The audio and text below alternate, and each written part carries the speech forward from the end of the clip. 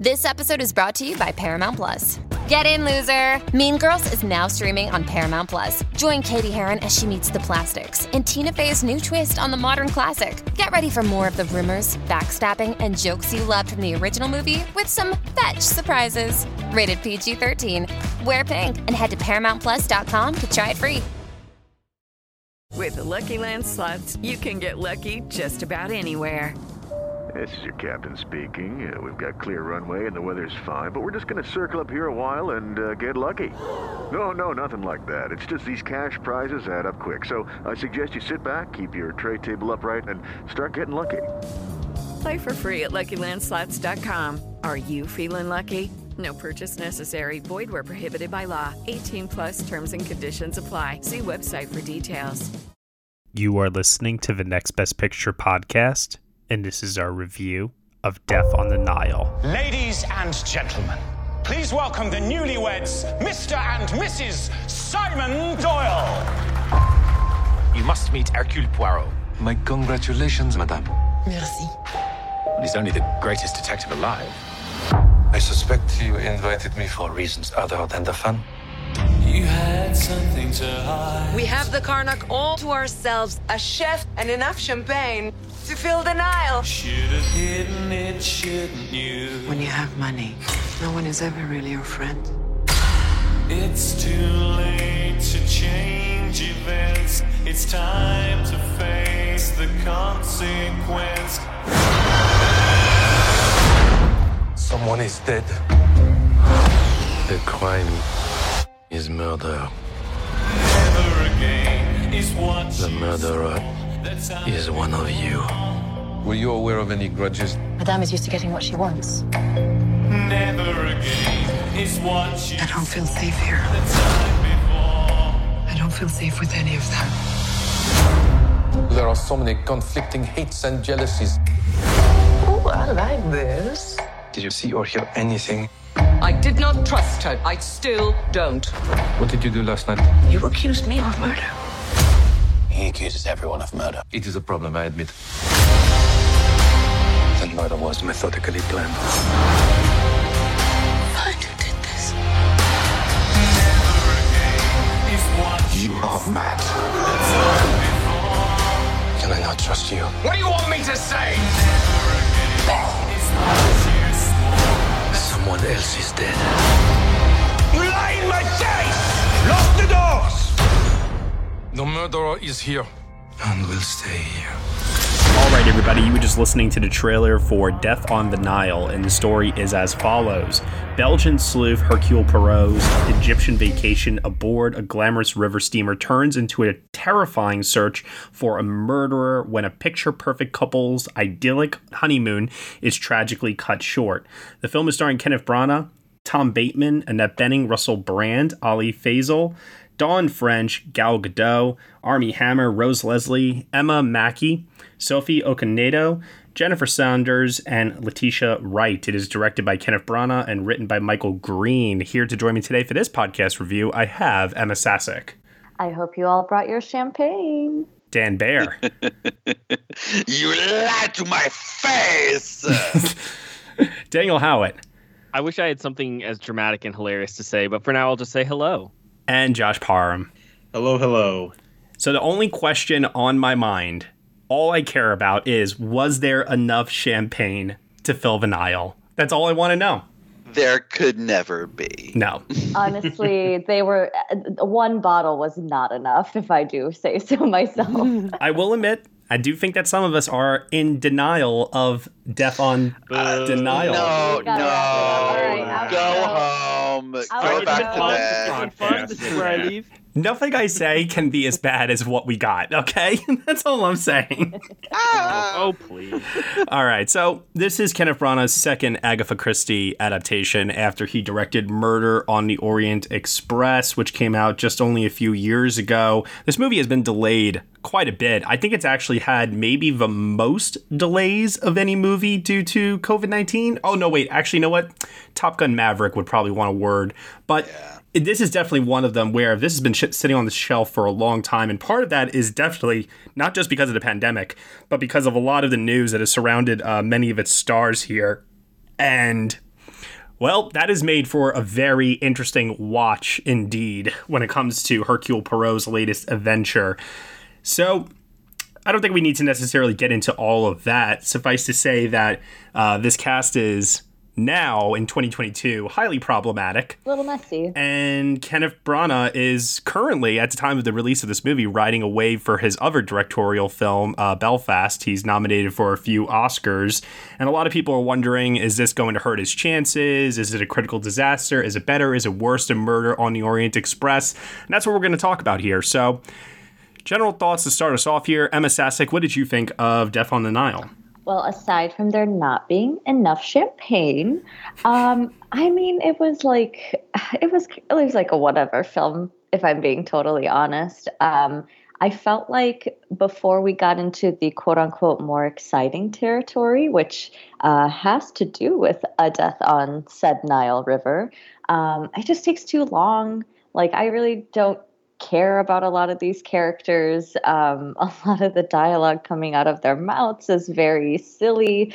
And like, I just didn't feel a whole lot of passion for the roles either. I mean, Kenneth Branagh as Hercule Poirot just always has so much fun with his like very, very deep accent.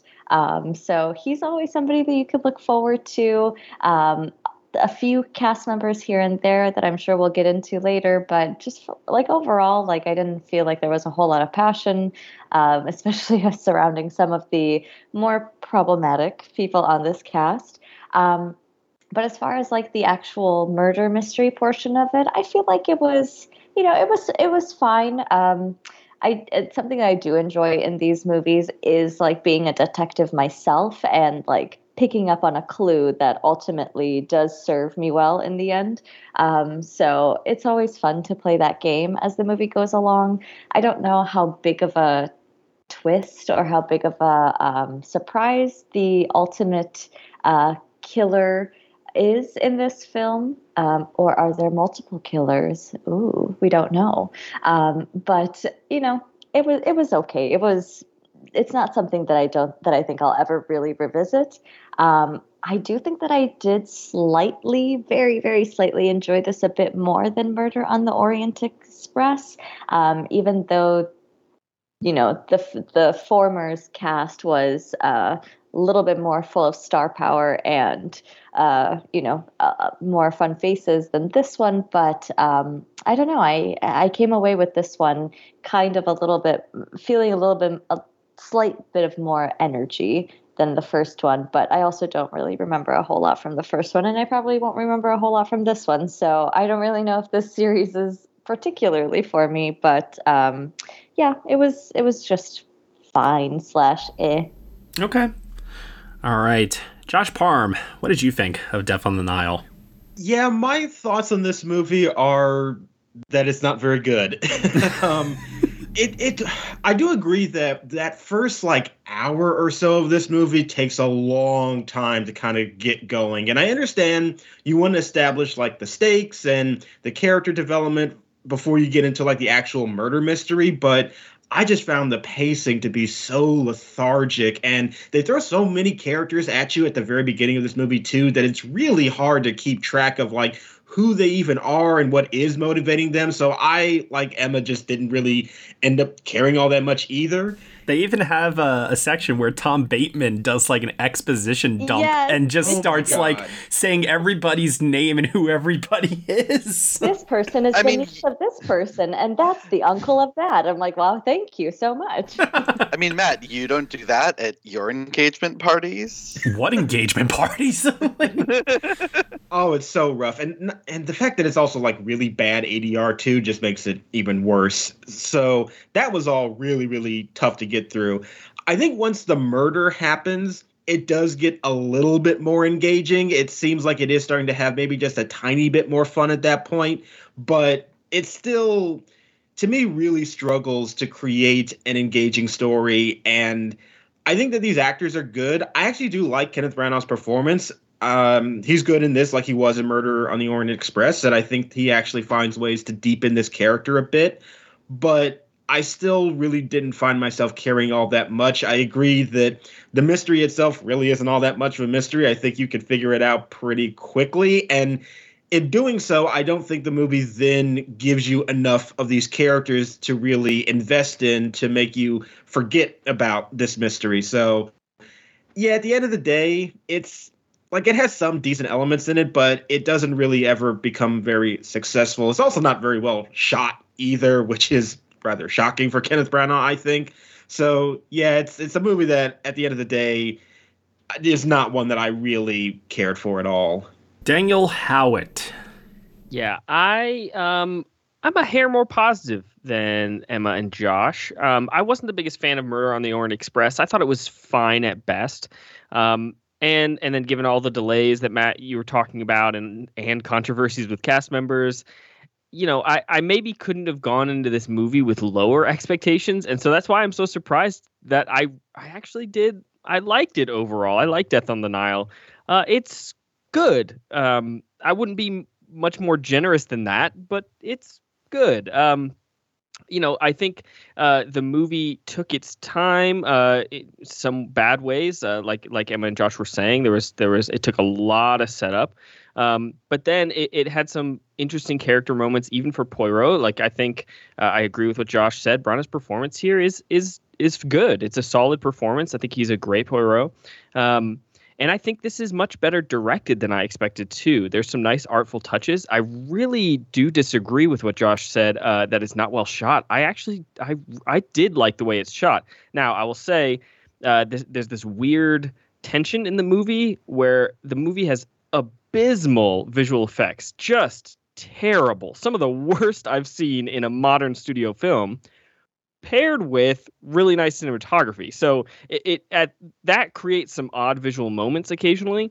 But when they're on the boat and the visual effects aren't as present, I thought the cinematography was quite good. I think it's a step above some of these, studio simple films. But there's interesting things like shooting through refracted glass. So yeah, I thought it looked nice overall when the visual effects weren't dragging it down. But I do agree, as a murder mystery, it's nothing surprising. This is run-of-the-mill stuff. It feels old-fashioned, like you might expect. It's tough to talk about the story not being surprising, because at the end of the day, it is Agatha Christie. But it's just ultimately not that surprising at this point, especially when we have other murder mystery series going on. So yeah, there's a lot of setup. I'm not that invested in the characters. The performances aren't anything to write home about. But at the end of the day, the movie is somewhat entertaining. It's forgettable. It's nothing very special, but I was entertained. And maybe that's because of low expectations. But whatever the reasons are, it's fun to watch beautiful people solve a mystery. You know what I mean? Like they're just hanging out on a boat and solving a mystery. And ultimately, it entertained me. I'm probably never going to watch this movie again, but I didn't hate my time watching it. I can imagine like Hercule Poirot just pulling like a Maximus on you, Daniel, and just being like, "Oh, you're not entertained." We need more of your Poirot impression, please. No. We're good. We're okay. No, do not encourage him. Dan Baer, what did you think of Death on the Nile? I similarly did not go into this with very high expectations, not because I didn't like Branagh's version of Murder on the Orient Express. I actually really enjoyed it, and I thought it was pretty well done and loved that it had that sort of throwback Hollywood glamour to it. But I was not expecting this to be good because, frankly, the original Death on the Nile is not very good. And I think that's because just the story in the end is not as strong as something like Murder on the Orient Express, which pretty much pins all its hopes on that ending and then earns it because you can't predict that ending. Whereas this, it is fairly obvious what happened relatively early on, and Branagh makes it even more obvious, frankly, with one character decision almost right at the beginning of the movie that just no sane person would do this unless it's a setup. And after that, honestly, I had a really hard time getting on the same page as this movie. And from that point on, I mean, really all throughout, because you have this black and white prologue that serves as an origin story for, hold on, let me check my notes, a mustache. I think that's a first in cinematic history. We have to talk more about that. Oh my god. That is just like it. I get it. I get it, Kenny. Do you? No. I get why he would want that. But as an audience member, this has nothing to do with the story. I will say that, I do think that it is. You know what? I'll wait for my opening thoughts, actually. Yeah, because I have a lot to say about that. It's just that the whole thing, it's no fun. And if I want to go to see a big, giant, glitzy, gaudy, star-studded murder mystery, I at least want it to be fun. But I got the feeling throughout this movie, and also a little bit in Orient Express too, but there it kind of worked somehow, that Branagh was treating this as a like prestige literary adaptation. And Agatha Christie's novels are great murder mysteries. They're really well written, but they are still just murder mysteries. They can't really stand up to the scrutiny of this sort of level of prestige that Branagh's basically imposing on it. And because if you do that, then it takes out everything that is fun. I mean, the perversity of casting French and Saunders in this movie in the parts originated by Bette Davis and Maggie Smith, and then telling them to tone it down and play it straight. I mean, not straight, but straight. You get what I'm saying. Yeah, very disappointed in that element too. Yes. I hated it. I will say that there is one big twist in this for anyone who has read the book and or seen the original movie, and I actually did like that. I thought it did add some character depth and added a nice bit of dramatic heft to the end of the story that otherwise would not have been there. I also liked that they changed the ethnicity of several characters and then went almost out of their way to explain how those characters' ethnicity affected the way they moved in this world relative to the other people on that boat, and actually used that in the storytelling. I thought that was done very well. But on the whole, it's I was just kind of sitting there going, okay. Like, it's fine, but I wasn't invested. I wasn't interested. And in the end, I didn't have a very good time watching this. And that makes me so sad, because I still think that Branagh is probably my favorite Hercule Poirot that has ever been in the movies. I do think Suchet is better, but that's TV. So yeah, it's a no from me, dog.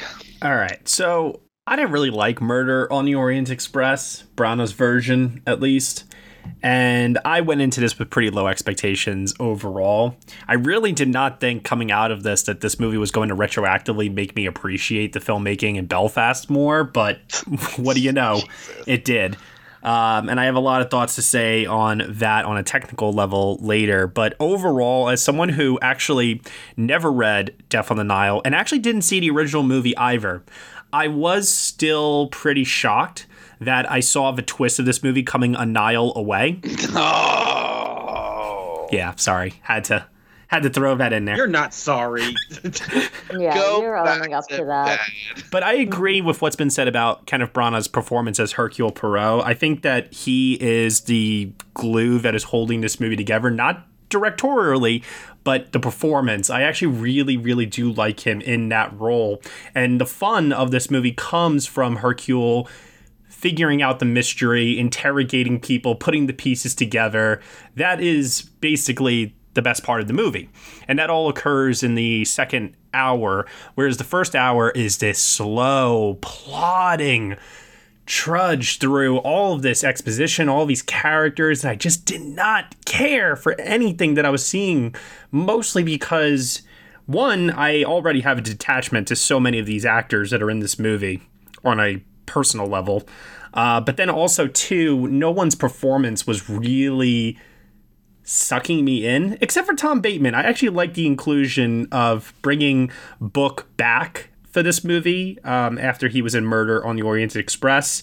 But this movie starts off with this prologue that serves as an origin story for Hercule Poirot's mustache. And right from the very beginning, I was actually pretty much into this. I was like, wow, we're getting this World War I set piece.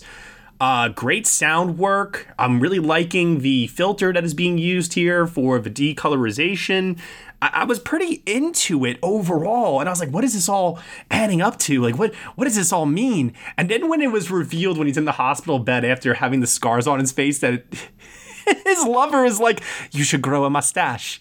I was like, are you fucking kidding me? Because after all of that, it's not even the reveal that it is about the origin of the mustache that gets me. It's more so the continuity of the fact that he has these scars on his face that pretty much make him look like Two-Face from The Dark Knight. Yeah. It's like half of his face is gone. It is a massive scar that isn't remotely covered up by a mustache. And the mustache in this movie is smaller than it was in Murder on the Orient Express. Exactly. Yes. Nobody will ever know. So right from the jump, I'm like, this is bad filmmaking, Brana. This is bad filmmaking.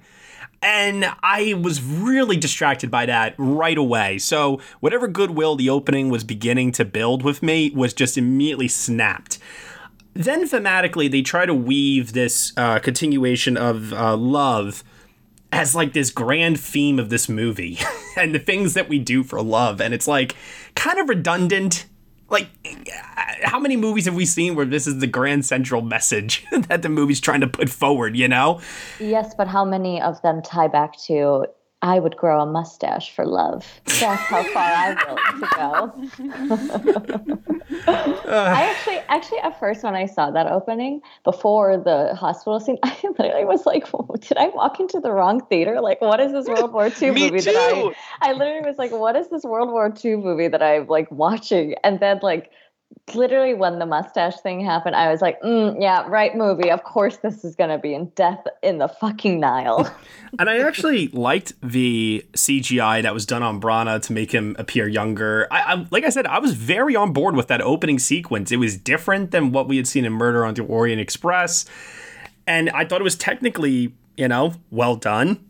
But, man, I just cannot get over how the man's missing half of his cheek. And they say, oh, grow a mustache, it'll be fine. And it's like, where are these scars? He used a really I don't understand. Cream. I need to ask for the skincare routine because it looks amazing. I mean, I will say, to be fair, there is an emotional payoff for it at the end of the movie. Yes. To give the movie the credit, it does do that. Whether it is successful in that execution is another question. But just to be fair to the movie, they do bring it back. They do pay it off at the end. I would argue, yes, it's not very successful, but it is there, just to be fair. It was a cute ending. I totally agree. I will not say that it's not there. I just thought it was, like I said, a tad bit redundant. Like, okay, this is what the message of the movie is. Okay. Everybody joined Dollar Shave Club. And then when it comes down to the technical aspects of this movie, some of you brought up the bad CGI. There's one scene in particular where Book is speaking with Poirot on the back of the ship, and it looks like something straight out of Jungle Cruise, where I'm like, what is this green screen work? And why can I see the lines around the characters where the green screen is I just couldn't believe how bad the visual effects were. I thought the worst one was when right near the beginning of the film, when Book is on the pyramids. Yeah. That was rough. It was awful. Yeah. It was serious. It's so bad that it's shocking. I think it's way worse than Jungle Cruise. I think it's like, how did this even get put on the screen? Bad. Mm-hmm. It's really bad. I find it so funny how this movie looks more like something that was shot during the pandemic than Belfast does. Yes. Also, too, I mean, someone, I think it was you, Howitt, brought up cinematography. Yeah, I was not a fan of the cinematography in this movie either. And I made that very, very clear to Dan when I was watching this. Because I was doing these, like, hand gestures. He was so upset. In particular, there's one shot where Dan just started, like, audibly laughing because of my reaction to it, where it's a shot that is pretty much the same exact shot from Belfast that baffled me, which is the behind the back, low angle, gunslinger, like, stance shot. It repeats here again. I just feel like there are so many unmotivated camera moves in this. Like, there's so many showy moments with the camera that don't need to be there. There's one shot in particular of, like, Gal Gadot walking across the ship, and the camera is outside the ship, like on this big giant crane. And then there is the scene where I'm trying to remember who's being... Oh, Book is being interrogated by Poirot. Oh, God. The lighting in that scene, for whatever reason, I don't understand. It's like pitch black in the room. Like, why? And then the camera's doing like a 360 around them. It just... It's completely unnecessary. Adding a lot of drama. Mm-hmm. So there were like all these moments in this where I didn't understand once, and this was a similar problem I had with Belfast too that we talked about on our review. It just feels like these decisions to what to do with the camera, like individually, I can understand, like from a composition standpoint, but together, editorially, putting these shots together to make your story flow, there's a disconnect. It just feels so jumbled. And to an extent, I think that works in Belfast because it's, you know, it's from the point of view of a child. Agreed. Yeah. It's, you know, how they see the world. It doesn't always have to make a visual sense because children don't always make sense, especially in a situation that is as confusing as that time period was. But here, they don't have that explanation to fall back on. Actually, they're all children, so emotionally, yes. That's the real twist. Here's the thing: there is nothing about Death on the Nile that's gonna make me like defend it with my whole breath. You know what I mean? Like, I am not gonna try to defend it very much because it's not worth it. But I don't disagree with your camera movements, but for the most part. But I do think there were elements that I just didn't expect, like. Right after, I don't know how spoilery we want to get, but right after one of the first kind of inciting incidents in the murder plot happens, a gunshot rings out, right? And and there's this kind of long take that I think was really well executed and brought some good tension to that sequence as they're kind of waking up the rest of the ship. And so there's moments like that, like I also mentioned, some nice imagery with shooting through the glass on the ship. I think the colors, though really overdone, I think were pleasant overall. So, yeah, I'm not going to defend it very heavily, but it worked for me as a whole. So what you're trying to tell me, Howard, is that this is not a Nile that you're willing to die on? You need to stop. You need to turn off your microphone immediately. About to mutiny right now.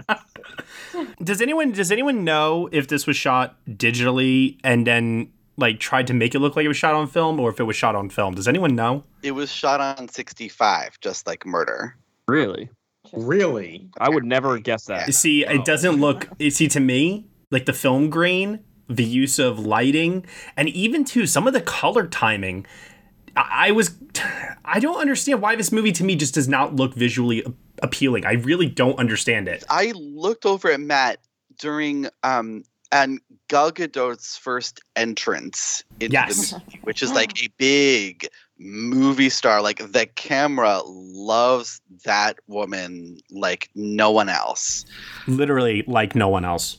But there is so much grain in that scene. Well, as you know, I turned to Matt and was like, did they shoot this on film, or did they go way overboard on the digital grain right now? Well, as you know, of course, this film that is shot, any film that is shot in Africa or the Middle East, it has to have yellow colors in it. So, of course, that's like the dominant color in this entire film. And Yeah, versus Murder, which was like all blues, like blue tints, everything super dark. I feel like you could change up these themes. You don't need to go all yellow just because you are in Egypt and in Cairo and everything like that. It just felt like to me like the whites or even the light itself, just lighting, was blown out in this movie. There are scenes that take place like in shadow, and I'm even thinking about the final scene where he's in the club. And there's like a spotlight in that scene too. Like it is blown out. It is blistering white. And you see so much more film grain because of that. And that's not necessarily a bad thing. I just feel like it's inconsistent throughout the movie. Yeah, that much I can agree with. Yeah. Which unfortunately I think sometimes is a mark of Branagh's direction. Like, I like Kenneth Branagh as a filmmaker overall, but he does have a tendency sometimes to indulge in very kind of big directorial choices that seem a little unmotivated within the story. I think that you can find that in a lot of his movies, and it seems particularly present here, where there are a handful of sequences that I think are well executed, but for the most part, yeah, the look of this movie just feels very much sort of overdone and not in a way that really serves this narrative all that well. It is Ryan here, and I have a question for you. What do you do when you win? Like, are you a fist pumper, a woohooer, a hand clapper, a high fiver? I kind of like the high five, but if you want to hone in on those winning moves, check out Chumba Casino. At ChumbaCasino.com, choose from hundreds of social casino-style games for your chance to redeem serious cash prizes. There are new game releases weekly, plus free daily bonuses, so don't wait. Start having the most fun ever at ChumbaCasino.com. No purchase necessary. VGW. Void where prohibited by law. See terms and conditions. 18+. Hey, it's Spanish. And it's Verlaine, and we're Game Fix. Hey, where are you going to get the latest video game news and reviews? Anywhere on the internet. No. Where are you going to get unfiltered opinions, brutal truth, and pretty much things nobody has the balls to say? Then, my friend, you're talking about us, the Game Fix podcast. Damn right I am. If you want to join us for our takes on gaming news, honest gaming reviews, and celebrity interviews... we're doing this rhyming thing? Well, then get on your shoes. We'll eliminate your blues. Hey, you might end up with some really heavy clues. No. Find our podcast on iTunes or our website at GameFixShow.com. Hey, maybe video games aren't your thing. I was a loser once, too. We talk movies, comics, toys. To convince you that everything that we just said is true, here's Duke Nukem. Cheers, love. The cavalry's here. No. The other line, man. Take it from me, Duke Nukem. Either listen to the Game Fix podcast or go f*** yourself. I don't really care. Whoa! And Dan, you were mentioning earlier about Gal Gadot's, initial entrance in this movie. What about the... I know exactly what you're going to say. My jaw hit the floor, and not in a good way. I was genuinely shocked when they had this shot of the camera gliding towards her dressed as Cleopatra. Oh my God. What? I lost it. I literally was like, what is this like sneak preview of the Cleopatra film? And also the fact that she has this black wig on, like straight wig, like standing 500 feet over everybody, and then like just walks down in her white dress with curly hair, like nothing just happened. I was living for that moment. That moment was so camp, and like if you're going to make an adaptation of Death on the Nile, that's what you have to do in order to get the audience engaged, because on a story level, not much actually happens.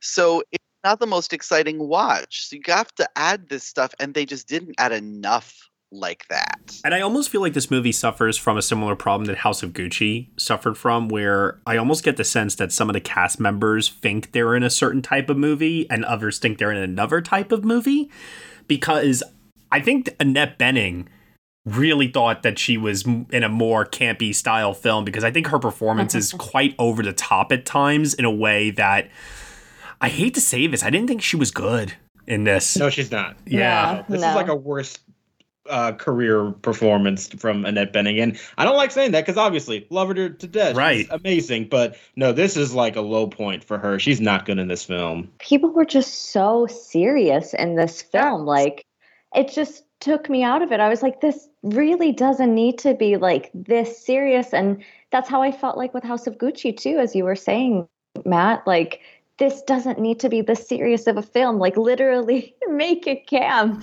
I mean, I thought, like, Russell Brand, he was unrecognizable to me. Yeah. I didn't even know if that was him. Yeah. And, you know, when you cast Russell Brand in your movie, I'm expecting the brand. Yeah, he was like stone-faced, like literally cannot like stray, bring any bit of my wildness into this.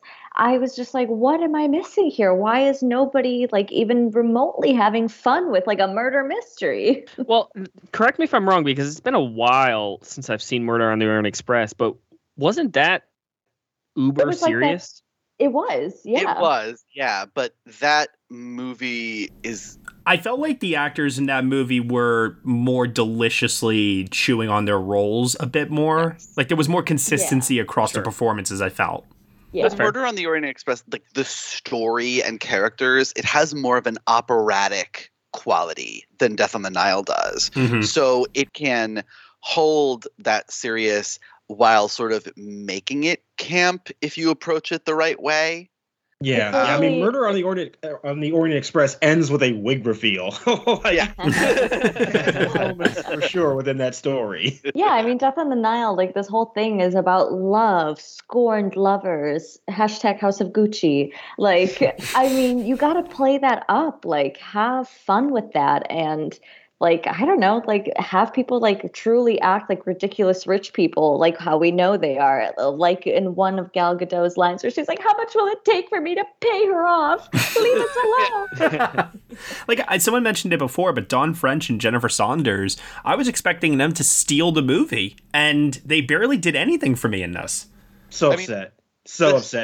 How many of you guys have seen the original Death on the Nile movie from the 70s or 80s? I haven't, actually. Nope. Okay, so one of the best parts of that movie is Bette Davis and Maggie Smith just sniping at each other throughout the whole thing as, like, you know, this American socialite and her, you know, quote unquote, travel companion who owns their pantsuits. Like, and I don't want to get too much into spoiler territory, but I was glad with what they did with these characters on a narrative level, but the way that they performed them, even the way that like they scripted their dynamic was so like, let us remove any sense of camp or fun or enjoyment from these characters and make them, you know, a kind of radical socialist American woman and for some reason a very meek, mousy Brit. And it's cute, but like this is one of the greatest comedy duos of all time. And you don't have them doing what they're best at.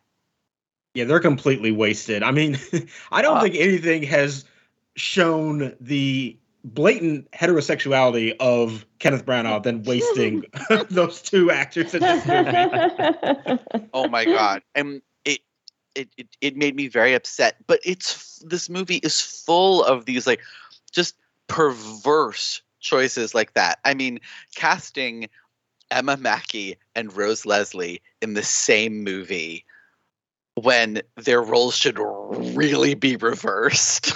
They look the same. I'm sorry. I kind of disagree with that. I had such a hard time telling them apart. No. I did not have a hard time telling them apart, but what I did have a hard time was understanding what Rose Leslie was trying to say with her line readings at times. Me too. The French accent. I really feel like she was struggling with that accent. You know, they gave people strange accents in this one for no reason. And we've kind of danced around the cannibal in the room. Jesus. We weren't dancing around it at all. Although I did like that scene at the beginning. The two of them dancing. They might as well have been fucking on that dance floor. My God. Yeah, that was a lot. Imagine like watching them and like trying to enjoy your drink, and you're like, so this is this kind of bar, huh? Yeah. I did feel like that went on for a little too long. Like that was a lot. It was far too long. And the thing about Armie Hammer, like watching this after the allegations, it's just bizarre. It's just like, because he really is, he's pretty angry throughout the movie, and so it was just watching it was just very uncomfortable. There's a scene where he has to cry, like openly weep. Oh my God. And I don't know if it was supposed to be like intentionally fake, but it just rang so false to me. The man doesn't know what tears are. Oh yeah, that was rough. It really was giving me like flashbacks to Ansel Elgort in West Side Story. Ooh, that's another really rough one. It was that bad. But you know who I liked in the cast? I really liked Sophie Okonedo. I loved her, yeah. Yeah. I liked her chemistry with Branagh, too, and any scene that they shared together. She was just electric anytime, and I was like, yes, like, tell me your backstory. Like, anytime she's on screen, I'm, like, fully engaged, and any other time I was like, whatever, okay, let's get this going. Let's figure out who killed who. Do we know if that was her singing or not? It did not look like it. No, it didn't sound like live singing in that moment. Which is fine. That was one of the characters that they really changed from the book / original movie. Like in the movie, that is Angela Lansbury giving one of the best examples of drunk acting.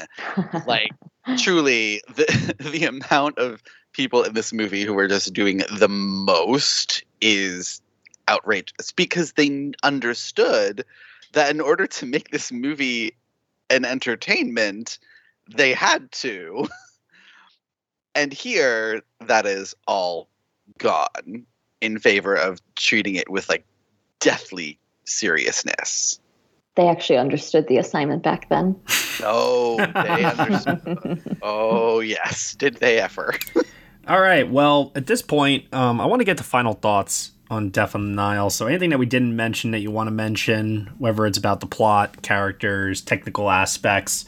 I kick it over to you first, Daniel Howitt. What final thoughts do you have? My final thoughts are that I really didn't disagree with almost any of your guys' complaints on the film, but I really did find it entertaining overall. So, it's highly forgettable, but it works. It works for what it is. For being a simple murder mystery with beautiful people, it's fine. It's good. So. It feels weird, like I said, to comment on Death on the Nile, like to comment negatively on the story, because Agatha Christie did so much to revitalize and make a permanent mark on the genre. But when you have like Rian Johnson's Knives Out series, like just modernizing the genre and making it something fresh and new, it makes it hard to appreciate these classics in the same way. Although Clue is still an undisputed masterpiece. Sure. Mm-hmm. But Knives Out makes it felt like a bullet to the head of Branagh's Poirot series, because it just felt so much more new, And so I am positive overall with Death on the Nile, but I really don't need another entry. And I actually felt like that final scene in the bar felt like a goodbye for Branagh's Poirot. I mean, they could make more movies, I guess, if they wanted to, but that felt like Branagh saying goodbye to the character to me. So, I'm okay with that. I think this is a fine movie, but that's about as generous as I'll be. I'm imagining now you're watching this, Howitt, and you're thinking, oh, that's very nice. That's a nice sweet goodbye. Title card, Hercule Poirot will return. Yes. Emma Sasek, what about you?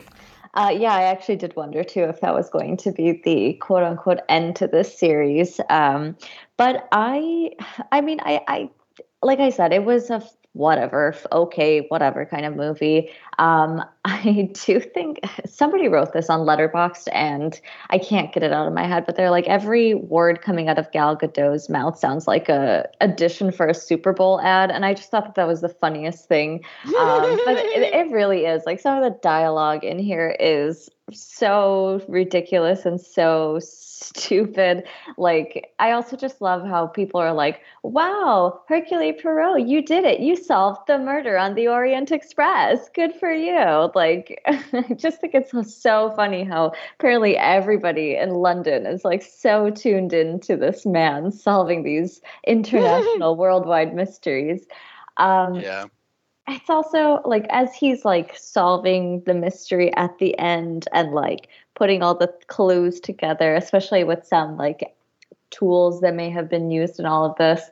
I mean, I was just like, there's no way this detective knows like X, Y, and Z about like certain things, such as what happens when you put things in water and how the properties might change. I'm like, how does this man just somehow know this entire encyclopedia of everything on Earth? It was ridiculous. However, I do prefer that more ridiculous stuff to the more serious tones that these films unfortunately seem to take. But as far as murder mysteries, boy, I cannot wait for Murder Mystery 2, starring Adam Sandler and Jennifer Aniston, only on Netflix. All right, Josh Parham.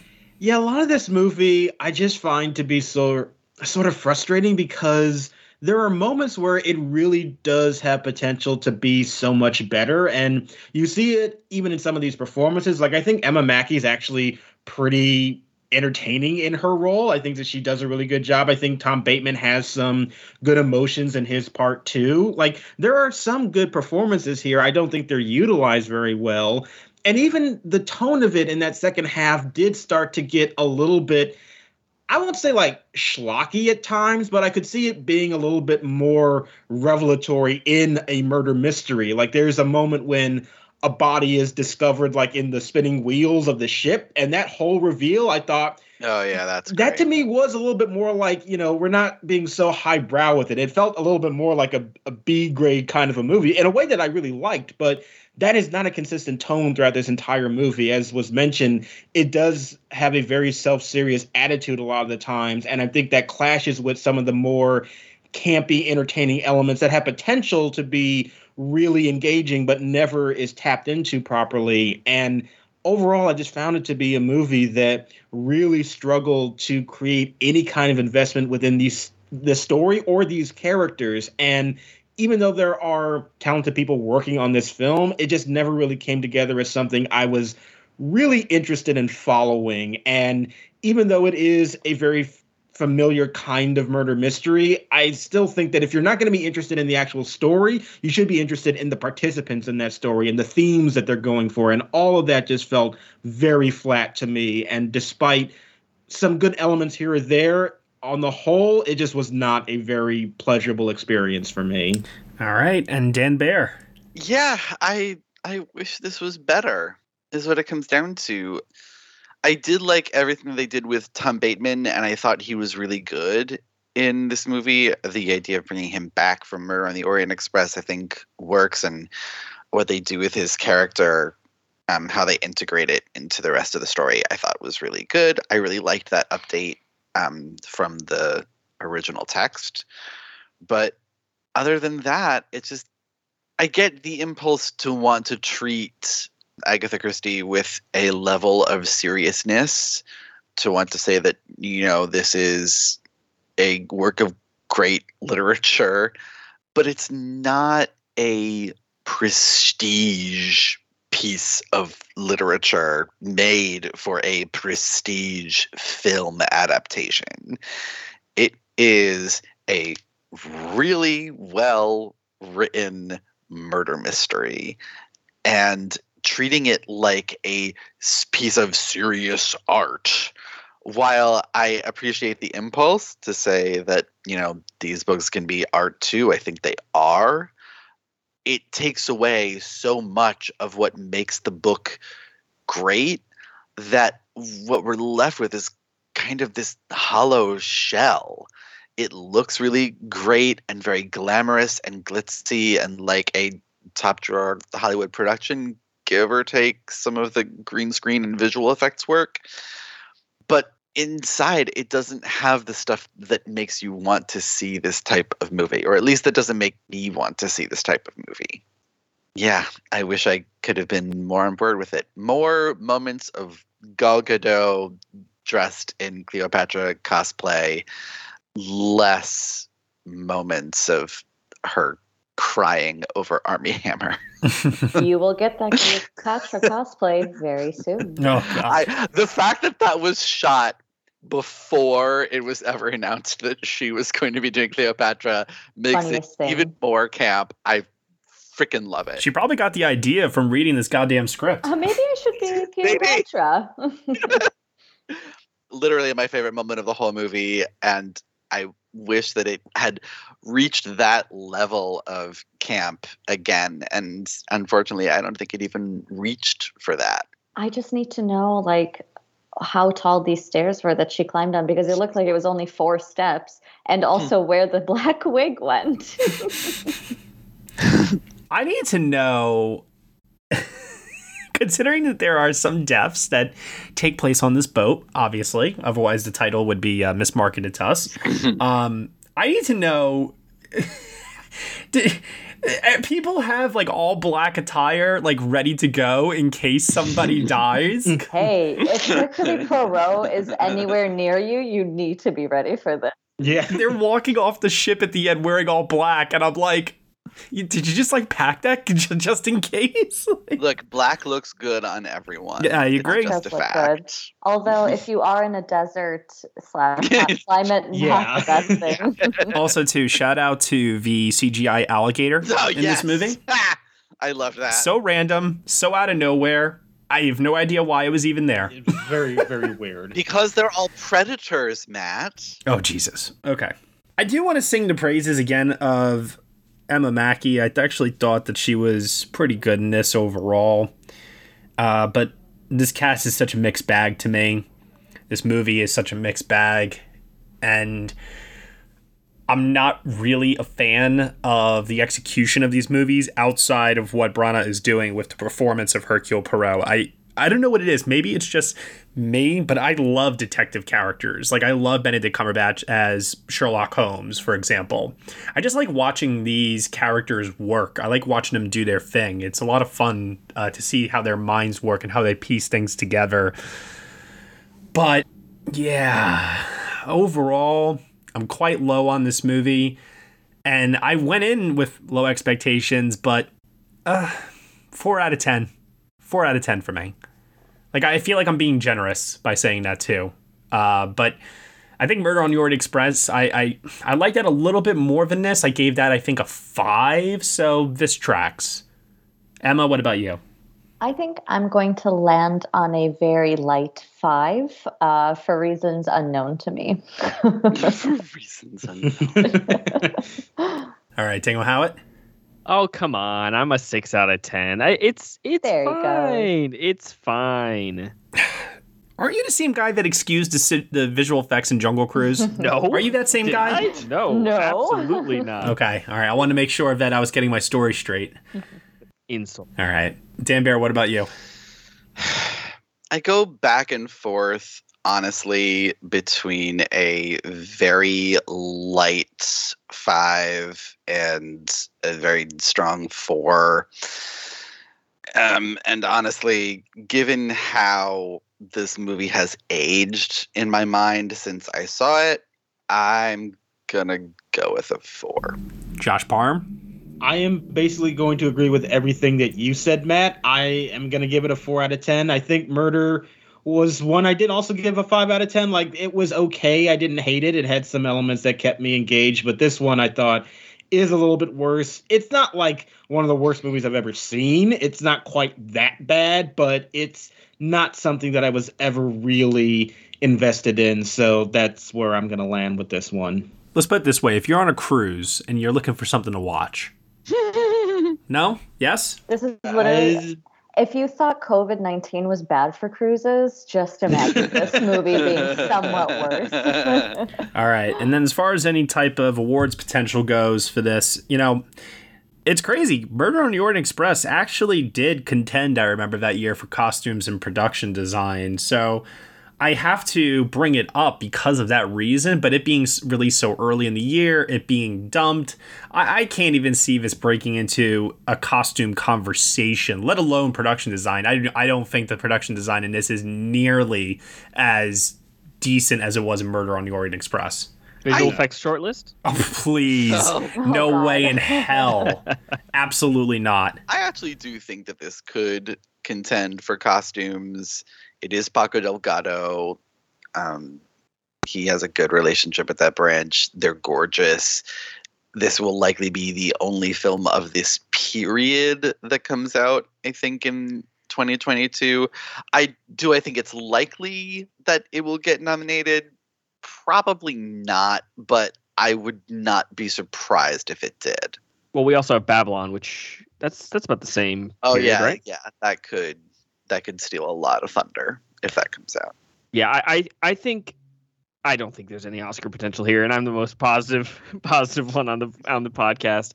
Yeah, like you said, Matt. I mean, being dumped in February, and if Murder on the Orient Express didn't get anything. And that was right in the heart of Oscar season. There's no way this one contends for anything. Agreed. It also it's mostly just really bad green screen. So, yeah. And also Murder on the Orient Express, like the actual train cars were like very beautifully done. I feel like there wasn't a whole lot of passion on this boat cruise, whatever you want to call it. Yeah, I get that too, for sure. Also, I just want to just throw this out there because I always find this to be fascinating to me. Produced by Ridley Scott. I saw that too. I was I forgot about that. Yeah. It's amazing what movies this man attaches his name to as a producer when he's not directing. It always fascinates me. The busy guy. Yeah. Just wish the quality would be a little bit more consistent. Right? How hilarious would it be if he attached his name as a producer to a movie that one day just won Best Picture, but he had nothing to do with it? Like, that's the one where he's just an executive producer. Yeah. Any movie that he's associated with that should be campy in the last few films has not turned out to be that way. So maybe he needs to stop. Yeah. All right, well, that'll do it for our review of Death on the Nile here on the Next Best Picture podcast. Dan Baer, where can they find you on the internet? You can find me on Twitter at DanceandDanOnFilm. Emma Sasick. You can find me on Twitter at Emma_Sasick or on Letterboxd at Emma Sasick. Daniel Howitt. You can find me on Twitter at HowittDK. And Josh Parham. You can find me on Twitter at JRParham. And you can find me at Next Best Picture. Thank you so much, everyone, for listening to the Next Best Picture podcast. We are proud to be part of the Evergreen Podcast Network, and you can subscribe to us anywhere where you subscribe to podcasts. Be sure to leave us a review on Apple Podcasts and let us know what you think of the show. We really appreciate your feedback and your support, which you can also lend on over at Patreon. For $1 minimum a month, you will get some exclusive podcast content from us. Thank you so much for listening, as always, and we shall see you all next time.